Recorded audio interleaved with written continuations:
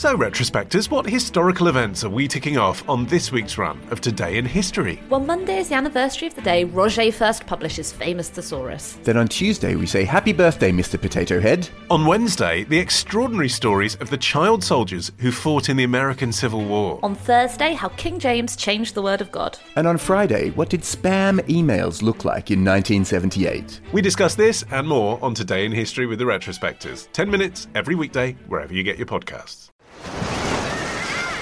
Hear that? Believe it or not, summer is just around the corner. Luckily, Armor All, America's most trusted auto appearance brand, has what your car needs to get that perfect summer shine. Plus, now through May 31st, we'll give you $5 for every $20 you spend on Armor All products.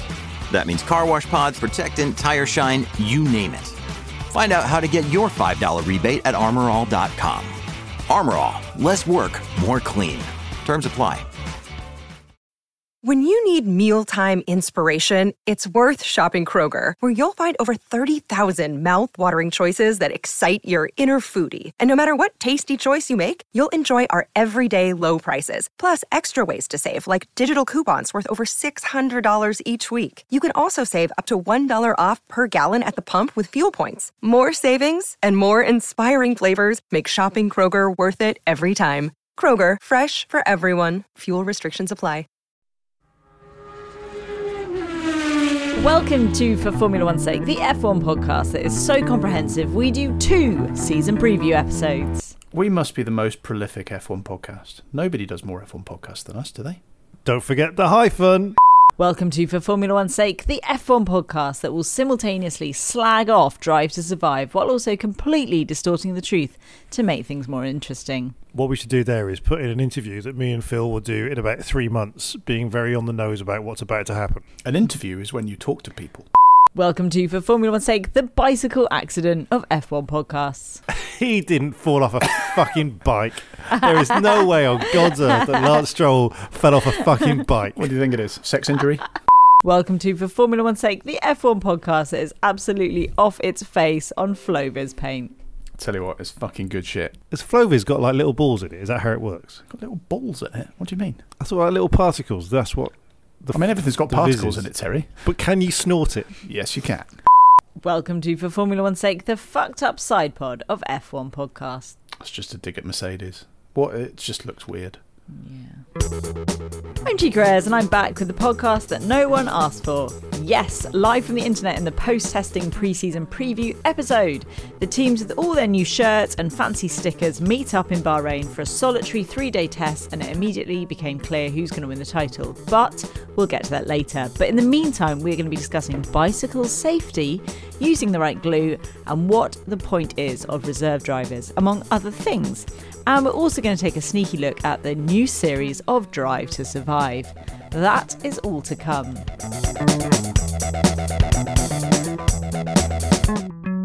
Joining me is a man who has switched things up. It is Phil Tromans. Big life changes is what I want to talk about here. You may remember last year I had my medical exam, was told I maybe drink slightly too much, so no more beer, no more whiskey, wine. Wine's where I'm at now. You look very sophisticated with a glass of wine, actually. I do. I look particularly helped by my long hair, unshaved face, and NASCAR sweatshirt. Sophistication. I mean, wine is the NASCAR of drinks. Alongside him is a man who is not special anymore. It's Terry Saunders. Why aren't you special, Terry? You are special, Terry. So, no, Special I'm not. to us. Now, as you know, because you were there, I saw you both a few weeks ago in London. It was glorious. For the podcast. And I came back to Berlin after my trip to London. And a few days after I got home, I was feeling a bit ill. And I got fucking COVID. Oh, now you might think COVID. You might think, oh yeah, everyone gets COVID, Terry. I'd never had COVID.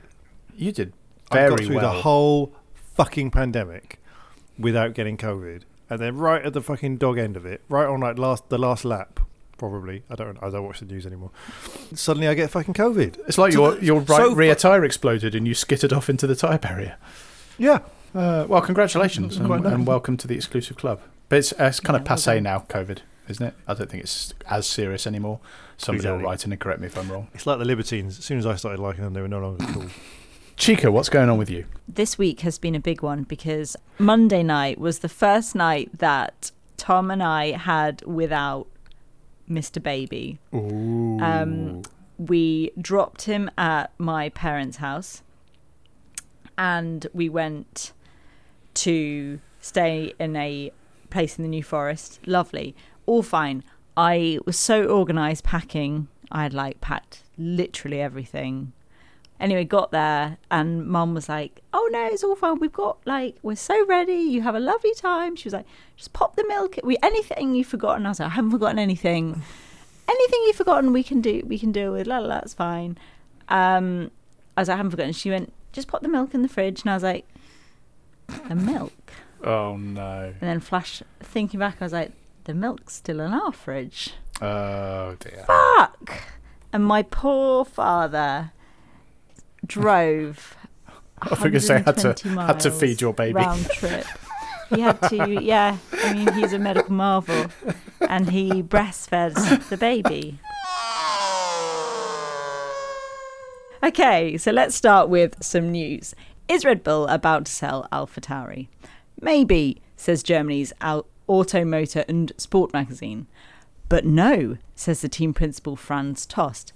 A report suggested Red Bull was questioning the value of the team in the wake of Dietrich Mateschitz' death and could either move it to the UK from Italy or sell it. Tost didn't address the moving suggestion, but said that Red Bull management had assured him that the team wouldn't be sold. Do we believe him?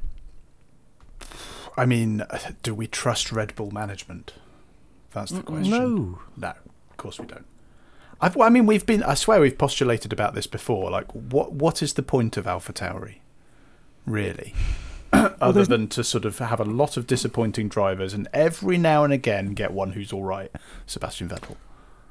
Well, the point of AlphaTauri was the Red Bull Young Driver Program, which doesn't seem to really exist anymore.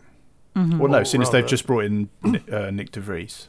Yeah, exactly. So if the feeder team hasn't got anything to feed it, then what's the point? It's just hungry. But it's just hungry all the time. The issue seems to be Formula One teams are like gold dust at the moment, or rather like a big pile of gold, because as we found out from the Andretti thing, it's quite difficult to get a new team. So if you've got a team, it has value. So if they do sell it, they could probably sell it for a big old chunk. But the team is based in a weird part of Italy because it used to be Minardi, and why bother? Yeah, I mean, it's based in a part of Italy that's sort of vaguely in their sort of equivalent of the Motorsport Triangle. But the only other Italian team is Ferrari. F1 team is Ferrari. And there's a ton of teams in England. And in fact, even AlphaTauri has a facility in, I want to say, Bicester. So they've got an English thing going on. So they could maybe move them to the UK, but then where do you take them? Do you take them to Red Bull? Do you then have two teams at Red Bull? Because that seems a little weird. Or do you sell it? But then if you sell it to somebody, are they then going to develop a rival to Red Bull using your team? It's a difficult one. Oh, that's the point, isn't it? Yeah, because you want to sell it, you don't want them to get good. You want to sell it knowing that it's going to continue to be a midfield team at best. What if you sell it and it becomes brilliant? If you sell it to Andretti or whoever, or who else wants a team? Stefan GP, do you remember them? Can't remember who it was. I make you feel good. Exactly. What would it take for it to become an amazing team? I would say a better car, really good management, and some good drivers. That's all they need to do. There we go. So they're safe. Yeah, we know the recipe. It's very simple. I don't know why more teams don't do it. So, in conclusion, I've no idea. Don't know what's going to happen. But no smoke without fire. Okay, so as we head off to race in the Middle East, questions are once again being asked about the ethics of it all. What with human rights and everything? Well, shut up, says F1 Chief Executive Stefano Domenicali. When asked about F1's presence in Saudi Arabia, he said F1 could be an agent for change and part of a quiet revolution. He said, revolutions are done in silence. What does that mean exactly? Shut the fuck up. Yeah, what it means. Not talk about it. What it means is that Stefano Domenicali knows bugger all about revolutions. How many quiet revolutions do you remember? Yeah, the French were like, shh. Oh yeah, John Cage's famous Les Miserables musical. That's a very good joke. I'm very pleased with that. When do we want it? Yeah, exactly. Absolute horseshit. I mean, we've discussed before the argument that, we're shining a light on this situation and maybe that's a good thing. And I still don't know where I stand on that. But to try and suggest that you're doing a silent revolution by taking along a full grid of petrol-powered Formula One cars is utter bollocks. And I think this is the first time that anyone in F1 has ever talked bollocks, isn't it? I always quite liked Stefano Domenicali. I always thought we had a good... But They've got him. They've got him. He succumbs oil to the has bollocks. finally got him. Yeah. He's like, they've put one of his children in some oil, and he's like, right, that's it.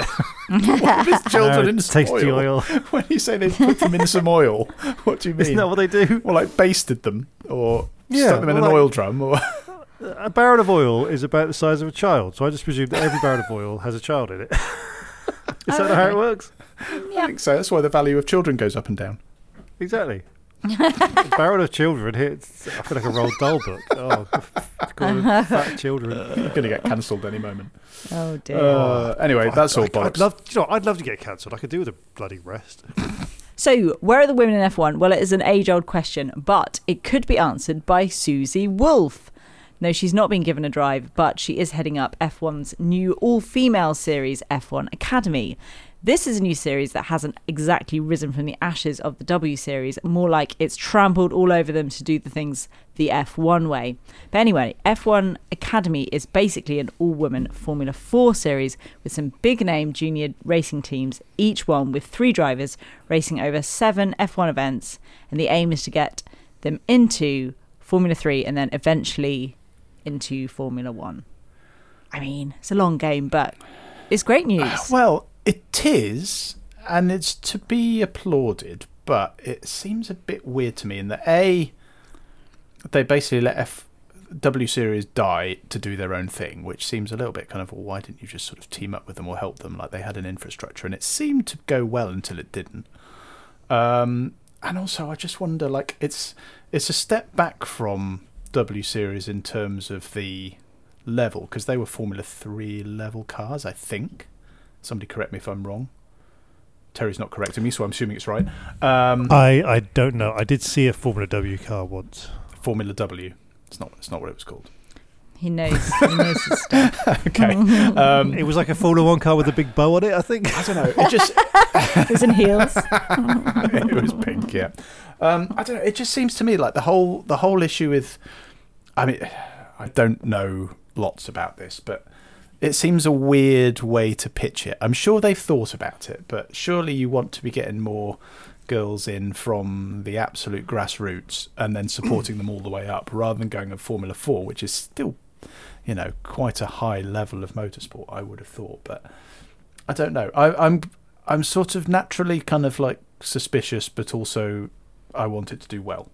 Does that make sense? I think it's got very interesting branding, because F1 Academy is a shit name. Terrible. Awful. W Series also terrible. Perhaps worse. Yeah. What should it have been? Where is the line? Where is the line between, we need to name it something that implies that it's a women's thing, but also we don't want to be patronising, and also Academy just sounds like, oh, come on, darling, you'll get there eventually. Yeah, come on, come to school, you can be with the big boys. What do you think, Chica? Where should it be sort of pitched? Formula Lady. Ways, I kind of like W Series because it was sort of sounded like wrestling. I suppose could. I think they should have leaned more into the WI. Or the WI, yes. WI series. The WI series, yeah. Yeah. Where we all stand up and sing the national anthem. Well, they do that anyway. They do that every single motorsport race, don't they? At the start, they all line up on the grid and sing the national anthem. Or they should have just then sold scones afterwards. No, Jerusalem. That's what they sing. Sorry. Oh. Sorry, I'm a former WI. I'm a Formula W. It's all coming together.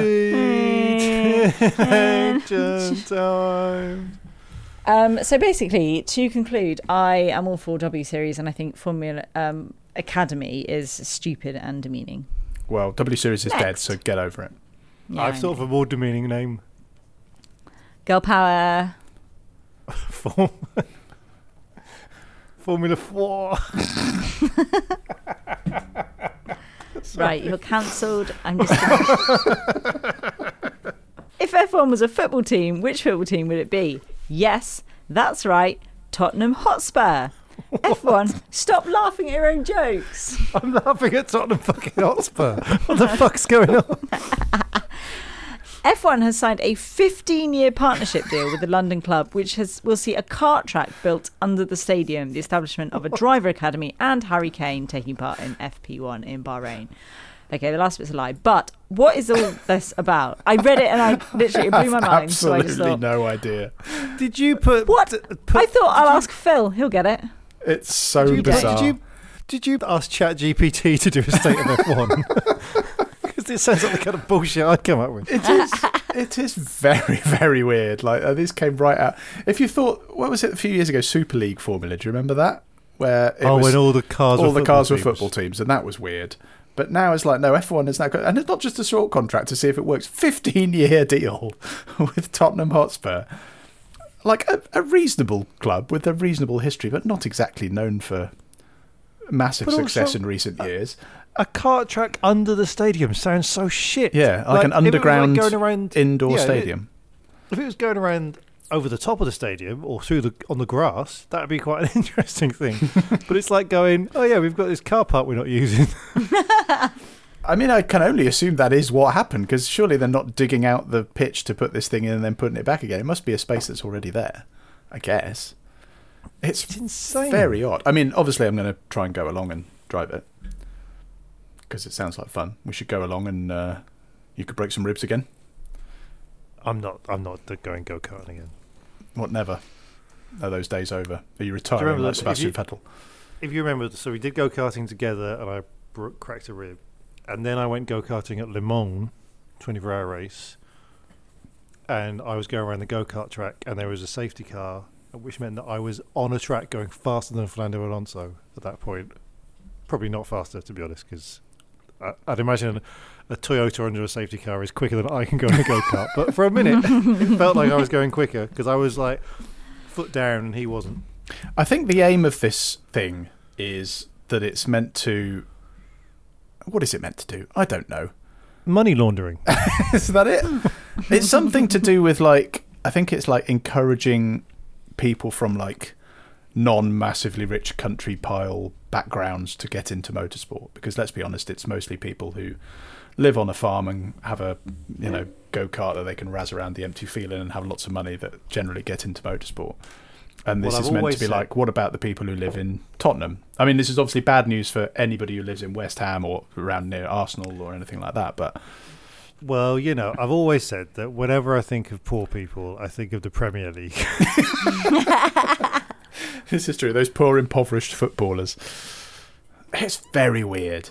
I don't know if this is going to be a thing that we hear about now and then we never hear about again, or if it's going to be something that pops up every now and again. I will probably see a load of Tottenham players at random races. They'll just be like Harry Kane, or I don't know who else is in Tottenham's team at the moment. Eric Torsvett, Gary Mabbott.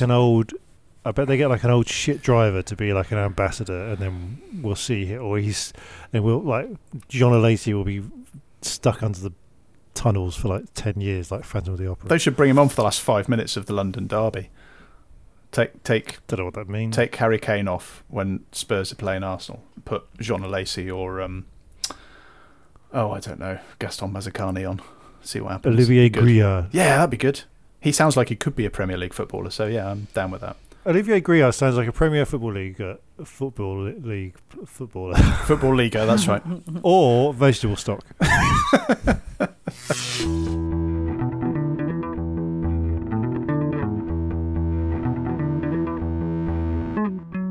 Let's move on, and we're going to talk about, for the first time this year, the teams.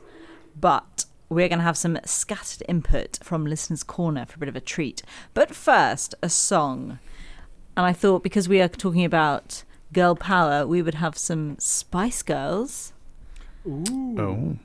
I need some love like I never needed love before. Gonna make you an Alpha Tauri. Never needed love. Now I'm back for more. Season 5 of Road to Survive, baby. To set your spirit free. It's the only way to be. Aston Martin was Jordan. Red Bull! Nothing went wrong. Everything is the same, and all of that is right, except Horner's ego is even bigger, and Abu Dhabi 2021 is even further away. Where will Perez finish? Behind Max, probably third. So Ryan Simpson says it's going to be fucking Max again, isn't it? Yep. Maybe even before the summer break. What do you say, Terry? I think Red Bull are going to win everything, Yep. but I'm hoping they won't. Focus on the battle for second. That's where it's going to be fun. Do you know what I'm really hoping for? Apocalypse.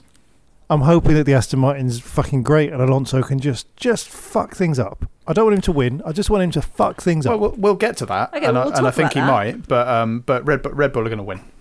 But Perez will somehow contrive to not be second, unless maybe he is. No, I think he will be second this year. They're better than everyone. I mean, the thing is, obviously, we're going to talk about Ferrari if we can be bothered. But this is the thing: we can't talk about Red Bull because all we can talk about is how other teams can't do anything against Red Bull. Yeah. Because Red Bull are like a black hole; they're just going to win. You know, the people that hated Mercedes winning year after year after year, which I was fine with because I like Lewis Hamilton. This must be what it was like to be them. Well, it was like when Vettel was winning everything at Red Bull donkeys years ago, but. The only slight sliver of hope is that they have that penalty, don't they, for not being allowed to, for A, being cheating bastards, and also winning. They get much less testing and development wind tunnel time, don't they, this year? So maybe people will catch up a bit more later in the season. I'm not quite clear how it works. Ferrari are being very quietly confident about their pre-season, which either means A, they are going to win, or B, they're going to be able to win, but they will fuck it up, or C, they've forgotten to put an exhaust system in and they are all high on fumes. Which is it? I think they might do all right this year, he says very slowly and cautiously, because Fred Vasseur has come in and I sort of like the cut of his jib so far, because he immediately came in and fired the strategist from last year, which is like good. Everything just seems calm with him around. Do you know what I mean? Well, he's a Vasseur. He gives them a vassage. A nice back vassage. And the car seems like it's good, but not as good as the Red Bull. And I think because last year it was maybe even better than the Red Bull, but then they were catastrophic on just about everything else. So maybe if they've leveled that out and they've got a reasonable car and they don't make any silly mistakes and they've got two pretty decent drivers, they should be, you would think, fairly comfortable third and fourth in the championship, second in the constructors.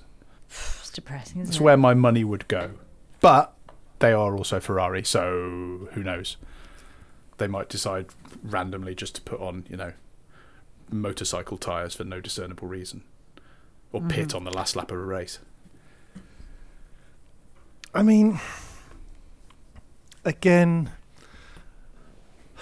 they've got rid of Binotto, which I don't know if that's the right thing to do or not. It's not like Ferrari was shit, were good before him and then shit with him. I don't see any reason how... in fact, I mean, Freddie Vaseline, whatever he does, I don't see him in the space of like a month or 2 months fixing Ferrari's problems. Do you know what I mean? Like, even if they've got the best car, and even if he's come in and gone, right, we're going to stop doing all this shit, they're up against fucking Red Bull, It's like there's no way... Oh, they won't win. Yeah, at best... they'll come a slightly disappointing second. I think they'd be all right with that. Let's remember that for all Binotto's faults, the Ferrari of last year were way better than they'd been before. It's only because they looked so good at the beginning of last season that we were disappointed for the rest of the season. If the previous few seasons you'd have said that's where they're going to finish, last year we'd have gone, well, great, they'll have done a brilliant job. But I'm cautiously optimistic, but also absolutely ready to point and laugh when something goes wrong. I mean, I hope they'll do okay. I mean, I've just been watching Drive to Survive, and there's the bit in Monaco where they tell Charles Leclerc to come in, then he's on the way into the pits, and Sainz is already there. They're like, no, don't come in. And it's just like, that kind of... I forgot we had two cars. Fuckery. That kind of dumb fuckery does not go away just by going, can we be a bit less shit this year, guys? It's just, that needs a root and branch reform of the team. Maybe he's done that. I don't know enough detail about it. I know he got rid of some people, but we'll see. We'll see. Mercedes. They still have no side pods, but they also have no porpoising this year. Unfortunately for the team, they don't seem to have that much speed either. But at least the car is black again. Hamilton did say there are underlying issues, though. But does that just mean that we're shit, and that is a bit of an issue? The black thing is interesting, isn't it? Because before they were black because they were raising awareness of Black Lives Matter and all this kind of stuff and general injustice. And then they went back to silver, and now they've gone back to black again. But the reason they've gone black this time is very different, is because it means they don't have to put any paint on it, and thus they save some weight. So it's just kind of bare carbon fibre with a couple of stickers. Which is a fairly recurring theme, actually, down the grid at the moment. I mean, obviously, it's Formula One and all weight matters, but how much does paint weigh? Yeah, I was going to say. A few hundred grams, apparently, like enough. Because that's the reason they were the silver arrows in the first place, is they used to be white back in the 30s.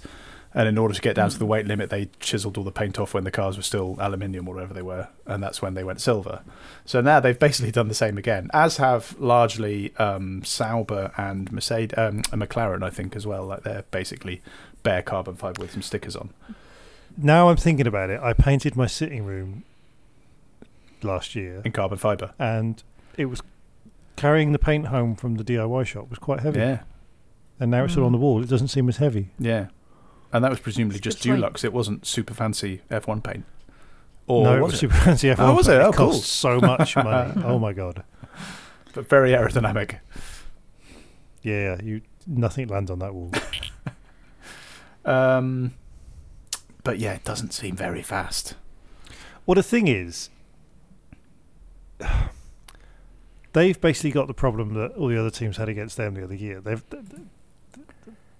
Red Bull especially, and Ferrari to a lesser extent, have basically got a head start on Mercedes. So now Mercedes have fixed the problems of last year, but they're playing catch-up. So unless Mercedes can do double as good as Red Bull, they're always going to be a bit behind, which makes me kind of think that this whole rules era is going to be Red Bull until 2026. That does seem to be the way of the last couple of decades, as you have the team that interprets it best at the start, and the other teams just can't catch up.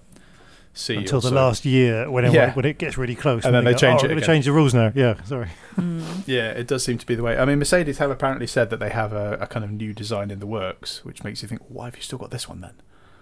Like they seem to be quite hopeful that they're gonna come on great guns a few races in, but quite why they couldn't do that over the break. Well, yeah, sort of. Yeah, but also don't forget, Red Bull used to always start the year with a shit car and get better. So they've just swapped around. Well, yeah, and as we said before, with the restrictions that Red Bull are under because of their own deviousness and success, they won't have the opportunity that they had before to come on quite so strong towards the end of the season. So yeah, it could be inverse, where they started really good and maybe they get a bit shitter later on, but we're holding on to hope. That's all we've got. And Ferrari. Sorry. Aston Martin. So approximately every 76 years, Halley's Comet flies past the Earth. And also approximately once in every 76 years, Fernando Alonso starts a season with a team move in the right direction. The Aston could well be a top 3 car, and Lance Stroll has a mysterious bike accident. This is a cracking story, isn't it? We've got some listener reaction to this, I think.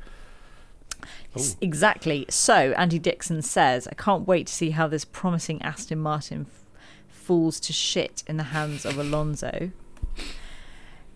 Jamal Makhlouf says, Lance Stroll will be back Kubica style and win with one arm. Well, that last bit isn't Kubica style. Ivo Fantini says, so far everything looks awesome. Merc, Ferrari and Aston Martin might fight all year long, giving us real entertainment, since energy drink boys are going to just walk away with the trophy. It's true. This is where the battle is. This is where the fun's going to be. Second, third and fourth, or possibly third and fourth. Because it looks like somehow Aston Martin might have a faster car than Mercedes. Well, how did this happen? Because they've copied Red Bull. This is a very interesting thing. I've been listening to lots of geeky podcasts. So, Red Bull have got the fastest car last year. So, all the other teams apart from Mercedes and Ferrari have gone, let's copy the Red Bull. and Aston Martin have copied it the best because that team is really good at copying things. Oh, yes. A few years ago with the pink Mercedes. The tracing point, yeah. And Mercedes and Ferrari have gone, well, we can't copy Red Bull. We've got to carry on with our own concepts. Otherwise, we're never going to beat them. So we've got to just hope we can win, which sounds a bit McLaren-y, Honda, doesn't it? So really, the best of all the other teams of copying Red Bull has been Aston Martin, which I'm not sure that's good for the brand or not. I'm sure if they win some races, it'll be good.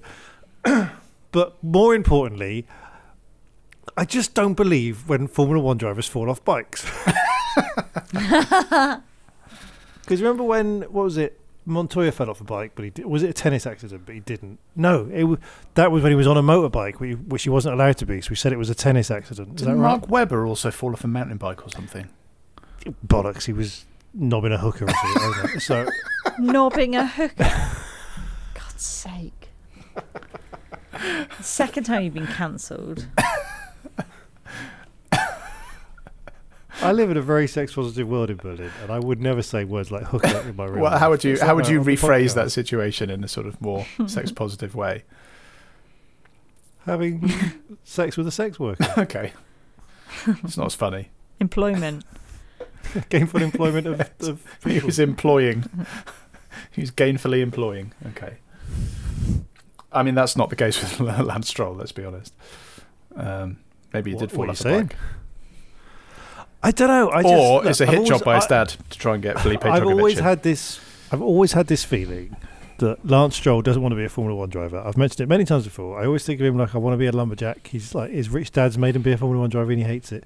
And I think he knows that this year is the chance to maybe win some races, and that's the last thing he wants because he doesn't want to be a Formula One driver. So he's holed up somewhere in a council house in Bermondsey, and he's ringing his dad going, oh, I know, my arm still hurts. I fell off a bike. And Drugovich, which is the most made-up name. Like if I ever made up a fucking, can we have a Russian sports star name, please? I'll be, oh yeah, Ivan Drugovich. Is that his first name? What is his first name? Felipe. Where's he from? I actually have no idea. Come on, Phil. Because that's a very Russian James Bond sounding name. Felipe, he's Brazilian-Italian. God, there you Drugovich. Hello, hello, Mr. Bond. My name is Felipe Drugovich. I'm here to give you the drugs. I mean, it gives it if he stays around, because it looks like he was in for testing. You knob any hookers? So Drugovich was in for Stroll for testing, for the whole of testing. So if Stroll is back this weekend, which is not looking terribly likely, because the rumours are that Stroll broke his wrist, but they are unsubstantiated. And if you're breaking your wrist, that's going to take a while to get A, heal, and B, get strong enough to drive a Formula One car. I mean, because we could have Drugovich for a couple of races. Because I cracked a rib.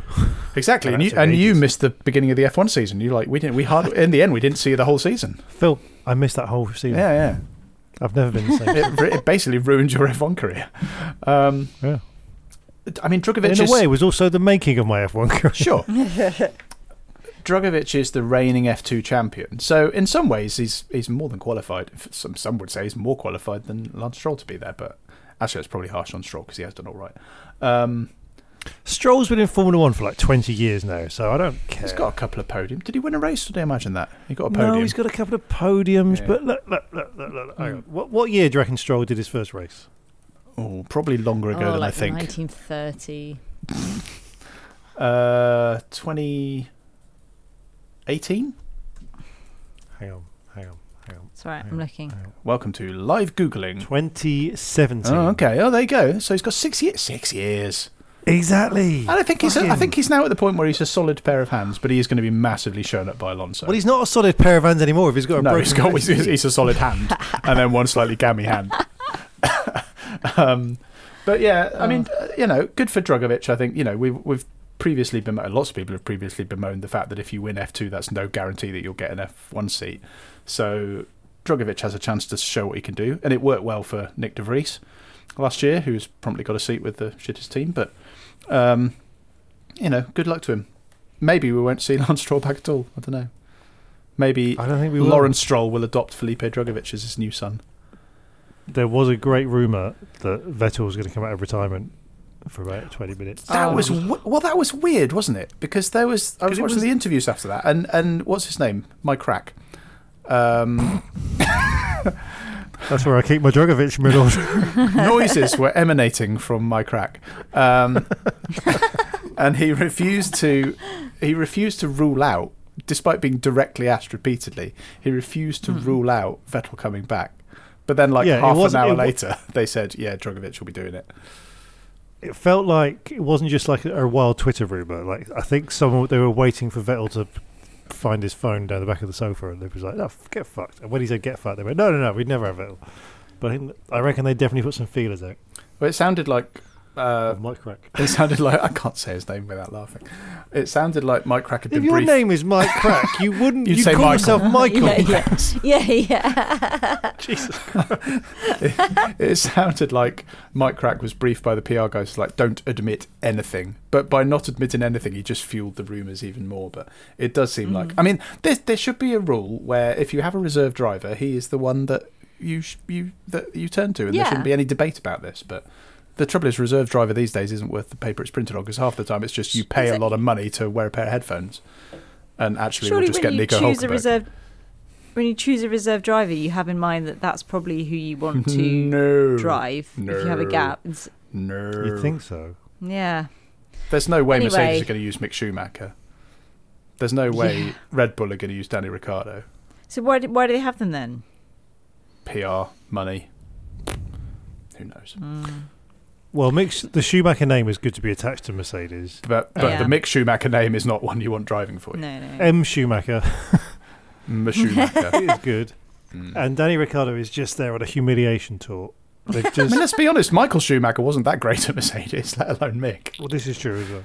But Ricciardo, they're just going to be there. You know, it's just that they've gone, yeah, you can be a reserve driver. If anything happens, we'll call you up. And then, like, I am hoping in the nicest possible way that something happens to Perez or Verstappen this year, and watch as they don't pick Ricciardo to do the other job. Actually, alternatively, it would be fucking hilarious if they do put him in and everyone's just like, oh god, poor Ricciardo, this is just going to be so embarrassing. And he turns out to be absolutely brilliant again. And it was just, he just couldn't drive the McLaren for some reason. Well, we should talk about that. No. Now? Or should we wait? That's a perfect lead into now. McLaren. Which team, lauded in the 80s and 90s, which team, lauded in the 80s and 90s, but are now a shadow of their former selves, are back of the grid, wasting promising... Does that make sense? I mean, it doesn't make sense, but you could have made it make sense by reading extra punctuation and words. I'll add a few more in. Which team allowed it in the 80s and 90s, but now a shadow of their former selves are at the back of the grid? Yeah, okay, yeah. I just put in kind of guide words, Chica, and you're supposed to kind of flesh it out and make it make sense. I know, but it's 9 o'clock and I've been up for many hours. Okay. No, it's fine. It didn't make sense. I'm sorry. Which team, lauded in the 80s and 90s, but now a shadow of their former selves, are at the back of the grid, wasting promising young drivers' careers and mired in management changes? Williams! No. McLaren. No one is quite sure whether the team will be celebrating or wanting to change teams/career. We'll be honest, it's not looking great. And some pundits reckon they could even be slower than Williams. How? What has gone wrong here? Well, for a start, the car doesn't look very fast, but also the car during testing very often didn't work, which is fairly unforgivable, I would say. Like, you've got to at least make sure that everything... I think it was like the little shenanigans above the wheels, what they call wheel covers or whatever they are. Apparently they just kept falling off, which seems a fairly rudimentary thing to test, and like they kept having to glue that, and it was something to do with like the glue wasn't very good at getting hot when the brakes got all hot and everything, and so they just kind of kept falling off because the glue melted or something along those lines. And it just seems like it's a little bit amateur hour at McLaren, which when you've got a hot prospect in the form of Oscar Piastri and a super hot prospect / future world champion tipped guy like Lando Norris, is not great, because how long is he going to hang around for? I mean, it only just occurred to me today that Piastri has made a big fuck up. Yeah, he's properly Alonso this, isn't he? Yeah, that whole, I'm not going to drive for shitty Alpine, I'm going to go to McLaren. It's like, oh, mate, that was a stupid idea, wasn't it? Fucking McLaren. And it's making me rethink Ricciardo, actually. Because Why? Piastri had a big spin. Obviously, he's only driven the car for a couple of days, so we can't make too many comparisons. But he had a big spin, and Norris is moaning about the car being hard to drive again.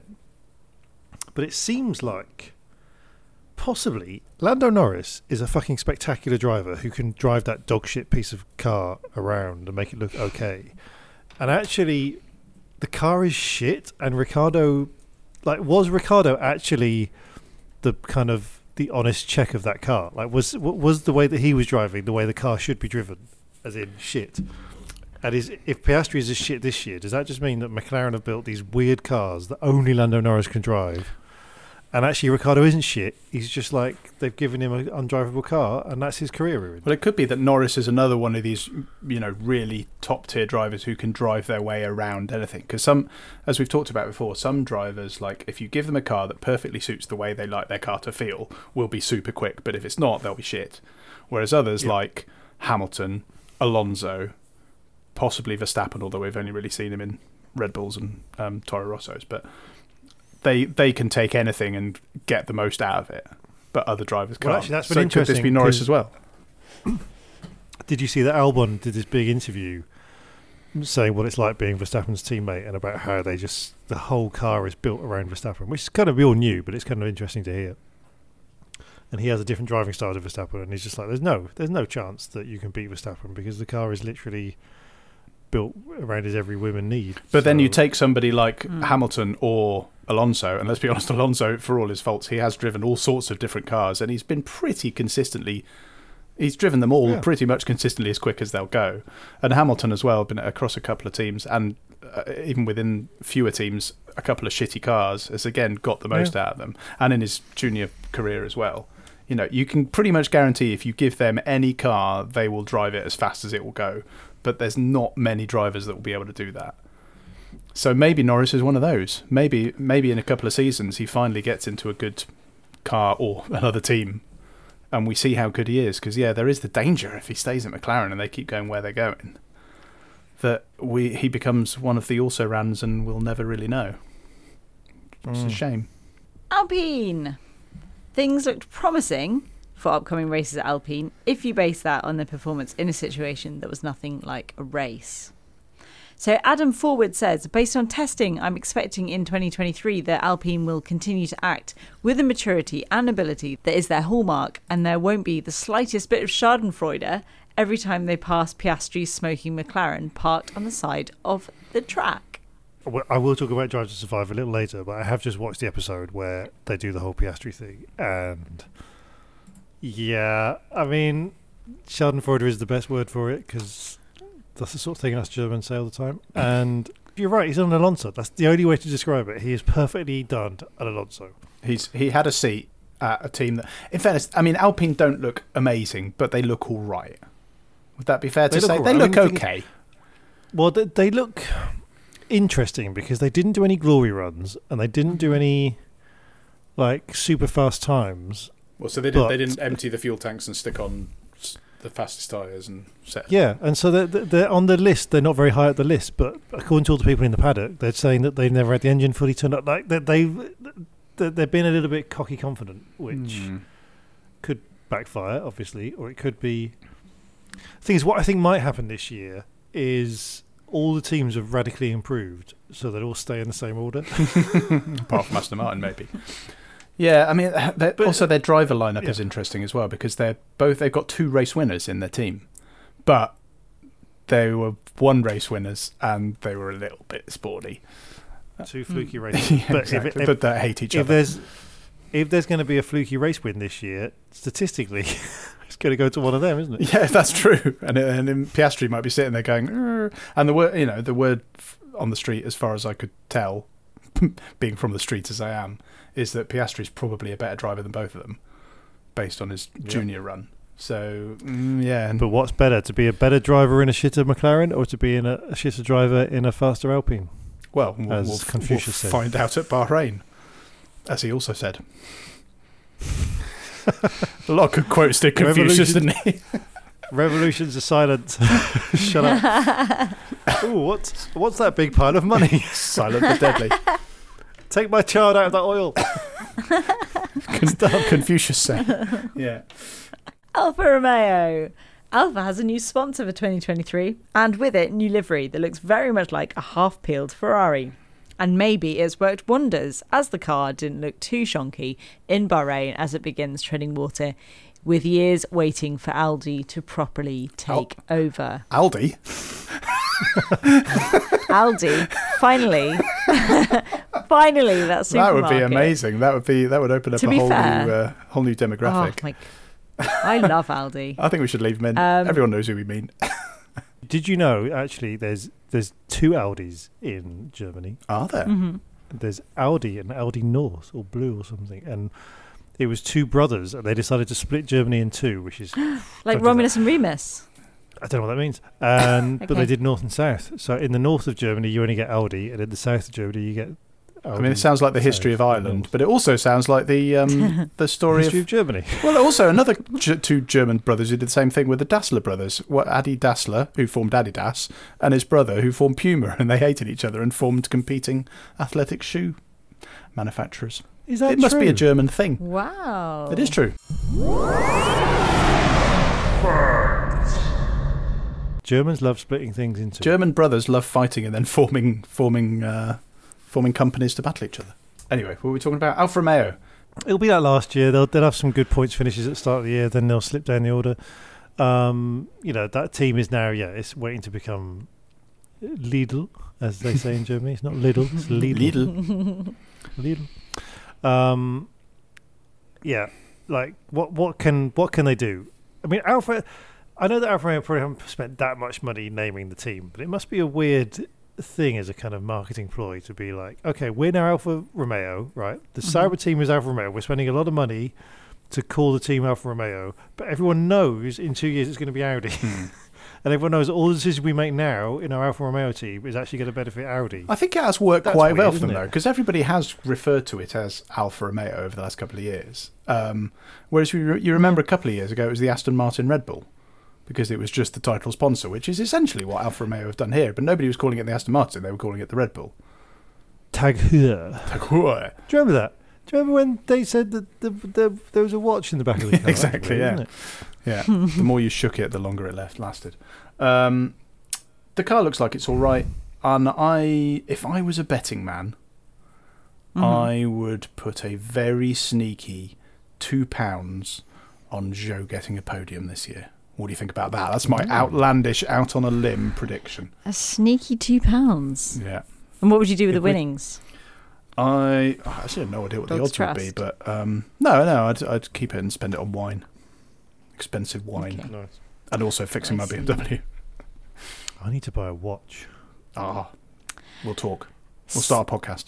We're not going down that road. We're not doing fucking watches. When I had COVID, I got hooked on fucking YouTube Shorts, which is fucking dangerous. It's like fucking TikTok for YouTube.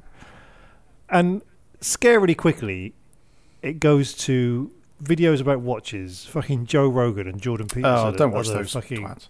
No, I don't, but it just scrolls past, right? And I hate all of it, and it's disgusting. Watches are cool. And I love watches. And lots of podcasts being filmed for YouTube Shorts where the people on the podcast are all reclining in like chairs wearing caps. And look, we've done podcasts for years, and if there's one thing we know about podcasts, you sit forward. You put the microphone quite closely to yourself. And I don't understand this casual podcasting. I don't like it. Right, come on then. Yes. Hey.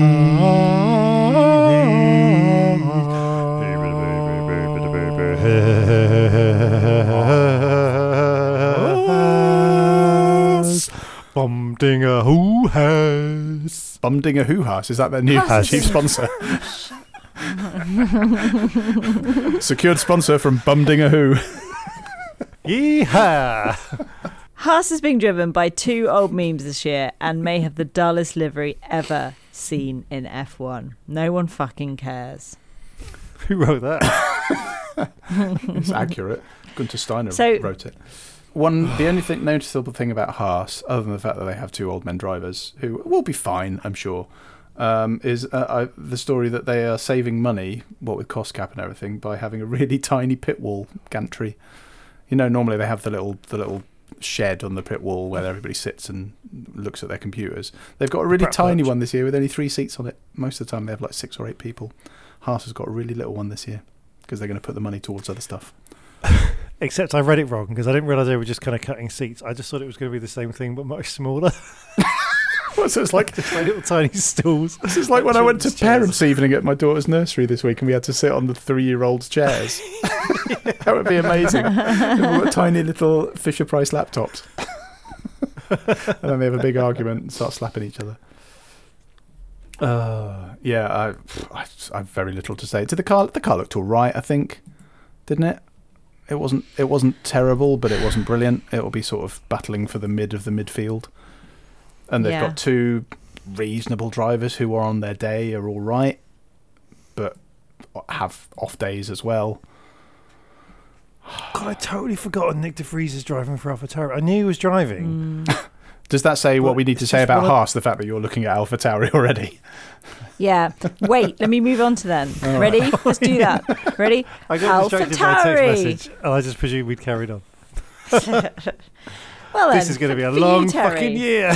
As we heard earlier, thank you. AlphaTauri is almost definitely not for sale, and it's probably just as well because testing suggests that the car is doing a reasonable impression of a giant pile of shit. It didn't seem to handle well, and it didn't go very fast. And as Terry has reminded us, might Nick de Vries have already scored all the F1 points he's going to get? Yeah, maybe. It doesn't look great. It doesn't look as bad as the Williams and the McLaren, but I don't think it's too far off. I don't think Nick de Vries is going to see out the year. Really? Who's going to come in? That's my cheeky how long bet. will he last? They'll give There's him no there's no more Red Bull Juniors. Who are they going to have? Mick Schumacher. Nicholas Latifi. Nikita Mazepin. Lance Stroll. Oh, that would be a switch around. He comes back and he's grown his hair long and got a tattoo and decided he's not going to drive for his daddy anymore. He's going to drive for somebody else. That would be a good story. Won't happen. What if Vettel comes back to win the Italian Grand Prix to bookend his career? That would be good. Where it all began. In the team where it all began. Mind you, they have had another win since then. Well, Gasly. Weirder things. Yeah, it's weird. Like I keep forgetting that team has had 2 wins, admittedly over the course of nearly 20 years. And they were Minardi before that. And they had no wins. Don't forget. Yeah. Anyway, yeah, they look pretty terrible. And Tsunoda's still there for some reason, and I don't understand how he's still got a seat. But it could just be because they haven't got any other options. They've got anyone else left. They're just going around the factory going, does anyone know how to drive an F1 car? You know that thing where you go somewhere and there's a big queue and you're queuing for ages and you look behind you and there's no one queuing behind you? That's Tsunoda. You're like, well, how come? This place is really popular. Why did no one else come in behind me? Sorry, don't know. You've ruined it for everybody, Yuki. Yeah, no great hopes from them, really. Williams were bad, but that doesn't take a genius. They do have a new boss who will be very pleased that this year they seem to be only just last, though, and not last. Well, there's some debate as to whether they are actually last or not, because some people are saying maybe it's actually McLaren, so maybe it's actually AlphaTauri, but general consensus is yes, all it's still based on Williams, testing. but only just. And as we know, you can read nothing from testing, but that's exactly what we're doing. I mean, McLaren say at least that they're going to have an update to their car, which will make it less shit because they know what's wrong with it, which, take that with a pinch of salt. Williams have not said that. Well, they haven't said much. They're going, fucking hell, this car's great. They haven't said much because, their new boss has only just joined. And as we talked about last time, I've got reasonable hopes for Valtteri. It's James Vowles, that he might be able to do some good stuff. He's a really bad communicator, though. Well, you always know who it is speaking because that's how he introduces himself. I hope he's going to do that every single interview. He just doesn't use any consonants, though. Yeah,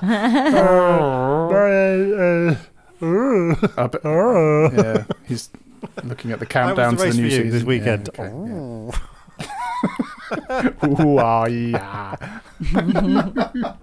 Oh, Carol Vorderman. And now it's time for the state of Drive to Survive with Terry Saunders. Oh, it's Carry On Drive to Survive. What's gone from an exciting behind-the-scenes look at F1 has become some weird dramatised reality show where the main players say things so staggeringly on the nose they must have been forced to act out scenes at the end of the year. Where once it was a little hammy to hear the F1 commentators go into a booth in Soho and record clunky exposition, now we happen to be filming Christian Horner and Ginger Spice camping when the Piastri tweet happens. What?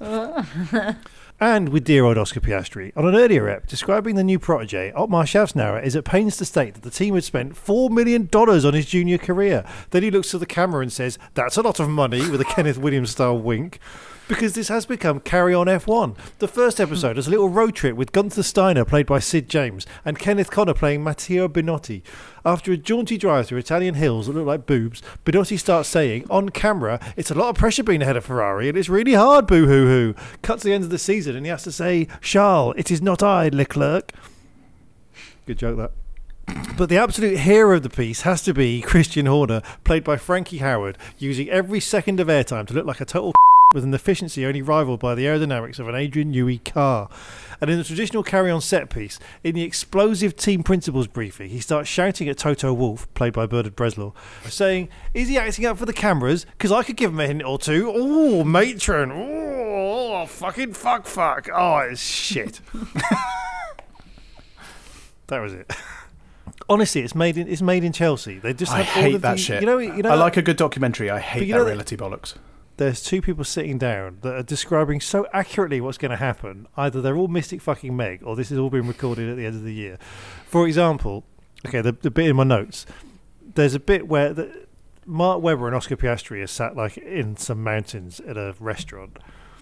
And they've obviously said to the both, right, could you guys just kind of pretend you're having a chat and you're just talking about signing for McLaren? And like Mark Webber goes, "So where's your head at now?" And this is a quote. I've written this down word for word. Oscar Piastri says, "Well, firstly, I'm excited. There's not many people in the world that can say they'll be an F1 driver, but certainly not underestimating. This is the beginning of a long journey, and everything I've done the last 12 years has led to this point and beyond." Like, no one talks like that. No one says that. And it's like, you're supposed to make us believe. And it's like everything. Like the bit at the start with Steiner and Binotto going like, "Oh, it's really hard. It must be really hard being the Ferrari boss." He's like, "Yes, it will be hard. I hope I make it to the end of the year and they don't fire me at the end of the last race because I fucked up." Well, that'd be terrible, wouldn't it? Oh, it's so frustrating. Oh, that's a shame. I don't think I've watched it since maybe season 2 because I just felt like it was just getting a bit silly and wasn't really reflecting what I was seeing. So you wouldn't recommend it? It's got me in the mood a bit to watch the race this week, which I guess is its main point. You know, it's given me a refresher. Like, honestly, it was only watching that I thought about the whole thing about Piastri being in McLaren is now objectively hilarious because of all that. Fernando Alonso was basically playing like a wily villain. He's like, "Oh, I guess I'm the bad guy now because I left." So it's entertaining. It's just silly. Obviously it's worked for Formula One because Formula One is huge now. The Netflix effect is huge. It's a big thing that's made everything more popular around the world. The Netflix series was never designed for Formula One fans like us to have an in-depth look at this. This isn't like a VHS that's out at the end of the year, like a season review. But I do feel like they've missed a trick because it was the first couple of seasons was like with all this footage you don't see of the teams and the drivers and everything, and now it just feels so staged. It just feels like it's kind of jumped its own shark, and now it's just a bit of a soap opera, which I guess it was always going to be because it's Formula One teams and they learn how to make the most of a situation. So it's like a rule change. They need to change the format of Drive to Survive every couple of years to keep everyone on their toes. So we have actually had people getting in touch with their reactions. Phil McWilliams says, "Christian Horner has clearly used this series of DTS to leave the few people left on the planet who don't think he's a bell end in no doubt." Jason Tate said, "Apart from fueling my dislike of all things Horner, which is fine, I'm comfortable with my choices, it was a bit dull. And if you binge watched it, way too repetitive due to it not covering enough races." Andy Dixon says, "DTS is all a bit meh. It's not a season review, I know that, but it misses good bits and edits bits that didn't happen or make no sense." Gwen Harkness says, "It was truly amazing how they avoided reality. No problems in Saudi Arabia, nothing about Verstappen stepping out of line or his mother bashing Checo. It truly became F1 propaganda that Putin would be proud of."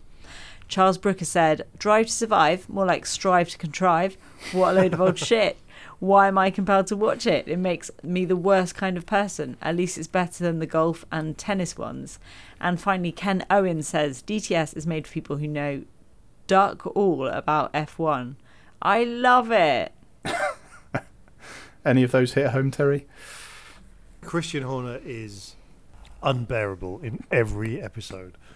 Because obviously he's winning again, and he loves winning, and he loves rubbing his... Like the bit I mentioned in the State of F1 thing there's this really weird like team principals like meeting that they've given the cameras access to. And it is a bit weird because Toto Wolff starts going, the porpoising's really dangerous, someone's going to get killed. And then like Christian Horner's like, is he just playing that for the camera? And I'm like, of all the people in the fucking world to have a go at playing up to the fucking camera, it's Christian mugging, oh God, the FIA is so mean to us, boo-hoo-hoo. It's like, oh, fucking hate it. Sorry. So that is it from us. It is goodbye to Phil Tromans. Goodbye. We haven't had time to talk about killing chicanes, or at least one chicane. The final chicane at Barcelona that slowed everybody down before they went onto the straight is gone for this year. They will just be barreling around a big long corner and onto the back straight at full speed, which is good news because that was a silly set of corners. And to Terry Saunders. We also haven't had time to talk about the Las Vegas promo that F1 just released, where they got all the drivers to wear kind of sequin jackets. What? Which is fine. It's kind of fine, but the sequin jackets they don't look Vegas. They look kind of Primark. I can't put my finger on it, but I haven't it looks seen like this. someone with a very... It's weird. Is that just come out now? I think it was in the last couple of days, yeah. Oh, I mean, just the picture of Kevin Magnussen in the preview. Oh, what is this? Oh, no. Oh, what are they doing? Oh, what's this? Oh, no. This is going to be awful. We are going to be back very soon, but in the meantime, check out our Facebook page, facebook.com/for F1's sake, and follow us on Twitter, where we are at for F1's sake. We still have merch, not the merch we were promised last episode, though, were we, Terry? Is that right? Or maybe there is some new merch if you go to ff1s.com/shop. No. Is there? No. Okay. Will there be? So yeah, if you want one of our Stoffel Van Dorn t-shirts, we've probably still got those. If you want a Rio Haryanto t-shirt, it'll be in AlphaTauri this year. Yeah. All you Okay. Roberto If you Meri like Formula fans, One- we've got what you need. If you like FF1S vintage merch, then you know where to go. We've got a t-shirt saying how brilliant Gunther Steiner is, how things have changed. Yeah. And that literally came out 5 years ago. That's one of the newer ones. I don't see you two fucking designing t-shirts. Maybe I will. Yeah. Maybe I'll learn how to be a graphic designer and design a t-shirt. You don't need to learn how to be a graphic designer. You just got to shove a face on it and some words. It's really easy. I don't know why I don't do more of it. Thanks for listening. See you for the racing. I've been Chikraz. Goodbye. Goodbye.